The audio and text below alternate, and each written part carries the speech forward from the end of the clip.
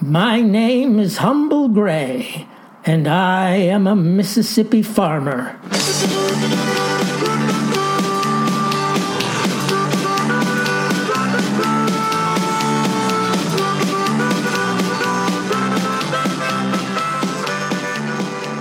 Today, I would like to address a most pressing concern for our nation, the recalcitrance of youth and how best to attend it. Now, not long ago, I apprised you of events at the Seed Co-op, where a young assistant clerk garnered my pique.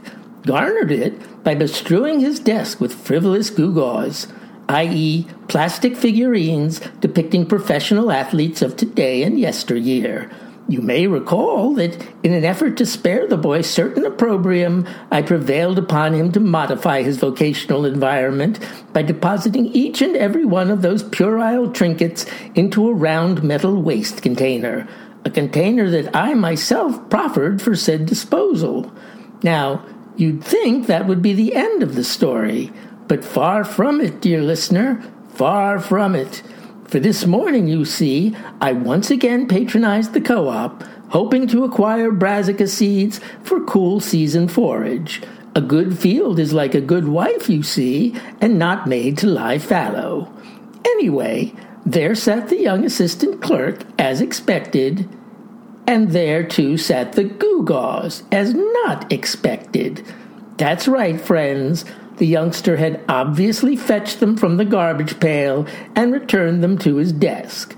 Well, sir, I've no need to tell you that I was flabbergasted, dumbstruck, and stupefied, for I had adjudged the boy to be respectful of my pedagogy and grateful for my admonition.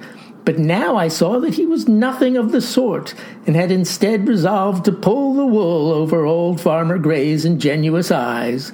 And so, my Irish in full bloom, I approached the desk and its inconsonant display. "Son," says I, "do you recall the subject broached when last I was here?" "Yes, sir," says the boy, dull as an old butter knife. "And do you also recall," says I, "the resolution obtained following said conversation?" "Yes, sir," replies he, nescient of my ire. "Well, young fellow," says I, "how do you suppose I should meet such defiance? Do you think I should meet it with tolerance and resignation?" Says the boy, "I don't rightly know." "Then let me answer for you," says I. "No, I should not. No, sir. This, my boy, must absolutely be met with proper chastisement, specifically with a spanking." The lad stared goggle-eyed. "A spanking, sir," says he, "but I'm 19. "No matter," says I. "You are a recalcitrant youth, and I am your elder. The only appropriate medicine for your temerity is an old-fashioned whooping from yours truly." I then instructed him to rise from his chair so that I might take his place, and such was the force of my authority that he obliged with little verbal resistance. "Bend over, boy," says I, and again such respect do I engender that he did so, protesting only when I informed him that a proper tanning can only be administered trousers down. "But, sir," cries he, "that would be too humiliating." "Nothing humiliating," says I, "about a job well done, and I intend to employ great skill in my exertions." I then velicated his jeans to half-mast, subsequent to which, dear listeners, the walloping commenced. This old farmer delivered blows with a calloused hand, while the boy, no stoic he, cried out with each strike. "This is more embarrassing than any human being could endure," he wailed. "It could not possibly be worse." At that moment, the Lady Social Society came walking through the door, delivering flyers for a bake sale. "Farmer Gray," says the society's president, "why are you chastising this youth?" "He has dissembled," says I, "and so must be corrected in a manner prescribed by the Bible itself." The ladies nodded in agreement, and then laughed and pointed at the boy as I continued to dispense discipline. "Please, madam," sobbed the lad, "do not laugh, for it magnifies my humiliation tenfold." but his pleas fell on deaf ears as the gals continued to display their mirth at his discomfiture. "Oh," cries he, "this could not possibly be worse." At that moment, Mississippi Girl Scout Troop number 106 came through the door, they being on a field trip to devise an appreciation of our local enterprises. Cognizant of their ingress, I invited them to view the lad's castigation. "Step right up, girls," says I, "and earn a merit badge in seeing a bad boy get spanked." Well, the scouts could not help but join the society ladies in their vociferous cachinnation. "Oh," wailed the boy, "please let me go, for I have learnt my lesson and want no more truck with such baubles as are currently displayed in my workspace." But I was unmoved, for he was a disingenuous lad and fond of mendacity, so I continued my attendance upon his discipline, accompanied by a chorus of female laughter. "Oh," cried the lad, "if ever I reach centenarian status, still will I not have lived down the humiliation of this day, not even in that distant future in which we will all be driving flying cars. This could not possibly be worse." At that moment, a middle-aged woman arrived on the premises. It was the boy's own dear mamma, bringing him the lunch pail he had forgotten at home. "But what is this?" said she. "Farmer Gray, by what prevarication do you minister so to my son?" "I am sorry, ma'am," said I, "but the boy has double spoken, and so requires harsh guidance to restore him to good character." "If this be true," says the mamma, "then I must, my son, turn you out of our home, for you have brought obloquy upon the family. And though you wander destitute through the streets, we must from this day forward treat you as a stranger." "Oh," wailed the boy, "now I am brought low, for I am without shelter, and must drift in the wilderness as Hagar wandered in Beersheba. This could not possibly be worse." At that moment, a pretty girl of 18 walked through the door. "Oh, no," the boy sobbed. "It is Polly May, the girl I proposed to 1 week ago." "Greetings, miss," says I, when she had espied us through the crowd. "Your prospective fiancé has espoused false vows, for which I am exacting a fitting price." "Heavens me!" cried the girl. "If he is truly guilty of such deceit, then the pledge he made to me must be false as well, in which case the proposal of marriage to which I was about to assent is now declined. We cannot wed, and I wish never to see this boy again." She then turned on her heel and exited the premises. "Oh," wept the lad, "now I have truly lost everything, the respect of the community, the roof over my head, and the hand of the only woman I shall ever love. I am as bereft as any man alive." And through his tears I detected at last the true spark of remorse I'd so eagerly sought. But still I needed one final piece of evidence that the boy had truly absorbed the lesson. "And what," says I, continuing to lay on the swats, "has begotten your ignominious state?" "Those gewgaws," wailed he. "It was those gall-darned gewgaws. How dearly they have cost me." Then he lay across my lap, weeping and choking as if his very spirit had been broken. Now convinced that the lad was in earnest, I ceased my corporal ministrations and released my grip, allowing him to slide to the floor. Seeing that the chastening was well and truly concluded, the Girl Scouts, the Ladies' Society, and the boy's now estranged mamma filed out of the seed co-op. But their giggling continued even in their egress, though in my opinion it was somewhat gratuitous. When I looked about me, I saw that the boy had crawled into a dusty corner, where he lay curled in the fetal position, shoulders shaking with the force of his heavy sobs. I approached gently, for I knew his contrition to be genuine, and knelt close to his ear. "Say, fellow," says I, in a placid and genial tone, "any chance I could get a discount on brassica seeds?" But no reply was forthcoming, and I left the establishment with empty hands. Oh well. Seems they've opened a new Chinese restaurant over the border in Zaire County, an establishment by the name of Yum Yum Glory House, which seems a bit of gasconade, if you ask me. But that's no concern of mine, since I've no intention of patronizing this eatery. No intention at all. Why, you may ask? Do you, Farmer Gray, lack sapidity for the tastes and textures of Asian cuisine? Well, sir, I wouldn't know. Never tried it, you see, and never will. The reason?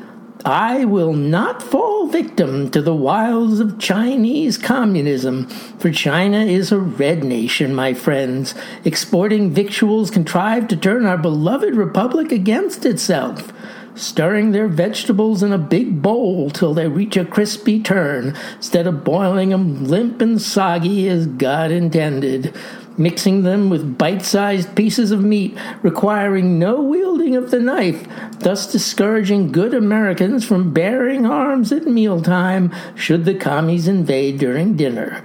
And finally, once they've sated our citizens with mounds of savory, reasonably priced comestibles, rendering diners logy and malleable, executing the coup de grace, i.e., bestowal of the fortune cookie.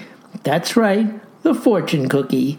Looks like a squashed football and folds a thin paper prophecy within its brittle shell. And what are these prophecies conveyed to the restaurant's food-drunk clientele? You will meet a tall, dark stranger. You will take a long journey. You will come into money. That's right, dear listeners, the very things one would expect to hear when recruited to spy against one's own country. The food leaves you suggestible, and the cookie instructs you to meet with your Chinese handlers, fly to the mysterious Far East with pilfered American technology, and receive a handsome payment for said treason. Honest to grace, that fortune cookie might as well say, you will breach the Hewlett-Packard firewall. Makes you wonder if MSG stands for must steal gadgets. Food for thought, ladies and gentlemen, food for thought. Yes, sir. I informed you of the dire situation in Zaire County, where a Chinese restaurant, read Red Chinese Front, opened its doors recently, intent on sabotaging our democracy with communist contrived comestibles and catechizing fortune cookies. Well, I've said it before, and I'll say it again.